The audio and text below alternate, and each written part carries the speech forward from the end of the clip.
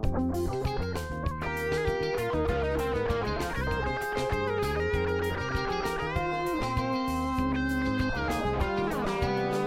and welcome to Riding to Health podcast edition number 6. This week, as well as all our regular features, we're going to be talking about the first in the 3-part series called Why Are We Fat?, which was aired in New Zealand this weekend, hosted by celebrity chef Simon Gort. Current events. There's a number of new things happening this week at Riding to Health. Firstly, we have a brand new kids class going onto the timetable on Tuesdays at 4:15, Kids Spin Circuits. Now, our kids have been asking for this class for a wee while, so Megan is going to start one for us. The way it works is you will be on the bike for one song, just like a regular spin class, and then doing some type of bodyweight strength exercise for another song, and swap and swap. The challenge with this class is the length of time you have to do the intervals for, which is a lot longer than normal, which is why this class is hard and therefore so popular. Megan is also adding on a dance strong class on Friday evening at 5:15. Have a look at our Facebook page for a video as to what she's going to be doing in that class. And on Thursday, we have an adults spin circuits also run by Megan, which is going back onto the timetable on Thursday evening at 6:15, directly before Mark's circuits class.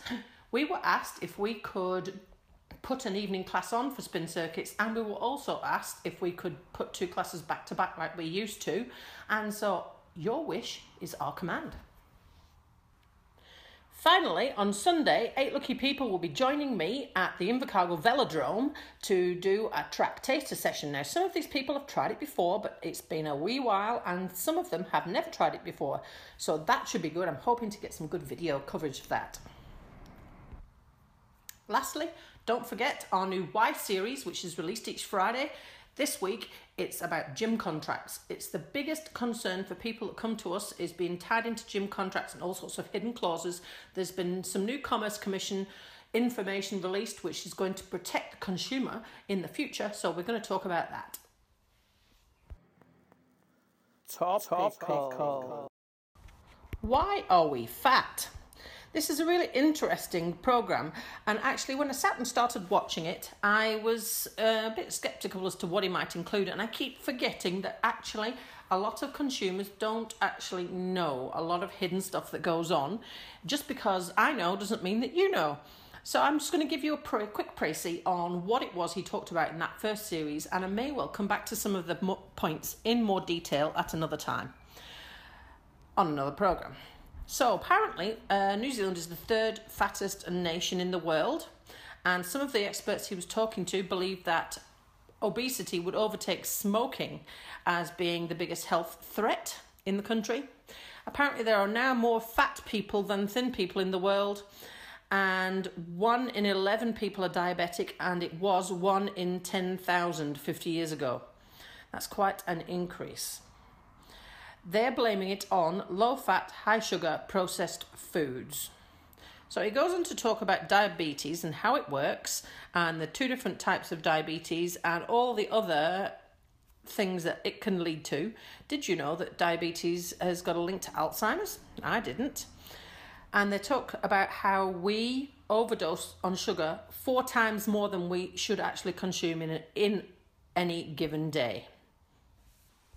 Now, we also talked about how we've changed our views on what is good and what is bad, and it's quite interesting because I posted a tongue-in-cheek video on Facebook a wee while back about this.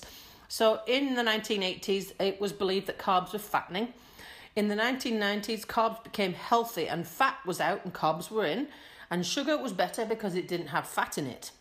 The food pyramid at that point had grains at the bottom, and it didn't specify what grains, and they were recommending high GI grains. High GI means how fast it spikes our blood sugar, so high is bad and low is good. Another incidentally, did you know Bergen is low in GI? I did not.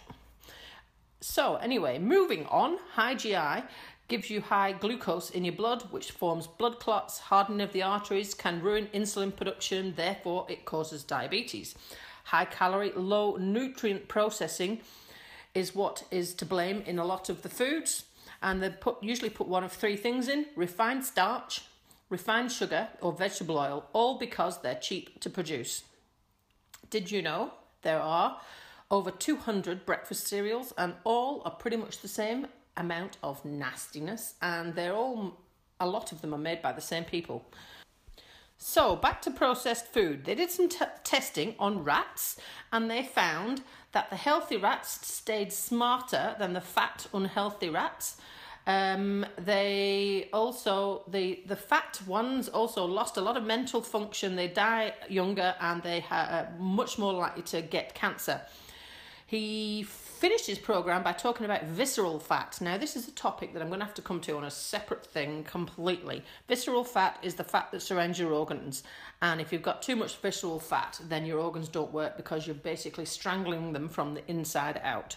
7% is the absolute max advised, and his was well over 30. I think he had a bit of a shock.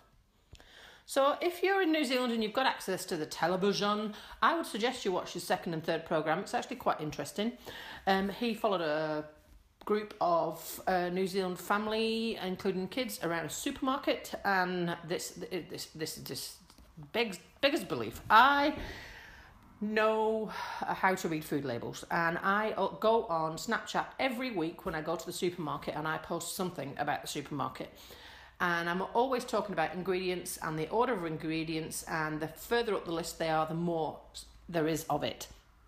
So if you look at most breakfast cereal, sugar is first or second, and I mentioned that this weekend when I went to the supermarket. He is talking about sauces.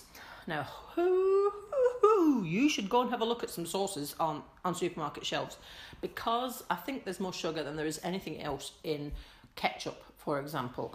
Now, this is news for a lot of people, but it's not news for me. So honestly, if you don't follow me on Snapchat, look me up, Right Into Health, because I go to the supermarket every weekend. It's sometimes Saturday, sometimes Sunday, and I post something about the supermarket visit and about the pitfalls of labelling and things you need to look out for. So that's worth going and having a look at. So yeah, next Sunday, 8:30, I believe, is his next one, and it's a 3-part series. You may well be able to find it on demand, I'm not sure. This week's advice. This week's advice isn't fitness related, it is mental. So what I want you to do is find 5 minutes, and the best time of day I've found for this is first thing in the morning, before you've gone to work, maybe even before you even get up out of bed. So to find a quiet time and close your eyes so that you've got no visual cues and things that can distract you. And I want you to count your breaths in and out and see how long you can go without thinking of anything else, just your breaths in and out. Now, the first time you try this, you'll probably find it really hard and you may not last more than 10 seconds. I've done this in strength and flexibility classes for quite some months now, and my people are well up to 1.5 minutes, but when they first started, they couldn't get past 10 seconds. So it's really good for stilling the mind, calming things down, and getting you ready for the day ahead. You may call it meditation, but some people don't like that word. It's a bit hippie. So I just want you to find a nice quiet place, count your breaths in and out, nothing else, block all the sounds out. If you hear something in the background, maybe a car going past, then just block it out. Don't let it distract you. Recognize it and ignore it, and carry on counting your breaths in and out. Let me know how you go. Thank you for listening to the Right Into Health podcast. This was edition number 6. We will be releasing these weekly on Monday mornings, New Zealand Standard Time, and we will also be releasing a Y series on Friday evenings, New Zealand Standard Time, on YouTube. So please do catch up with us again later this week or next week. Have a great week. Bye.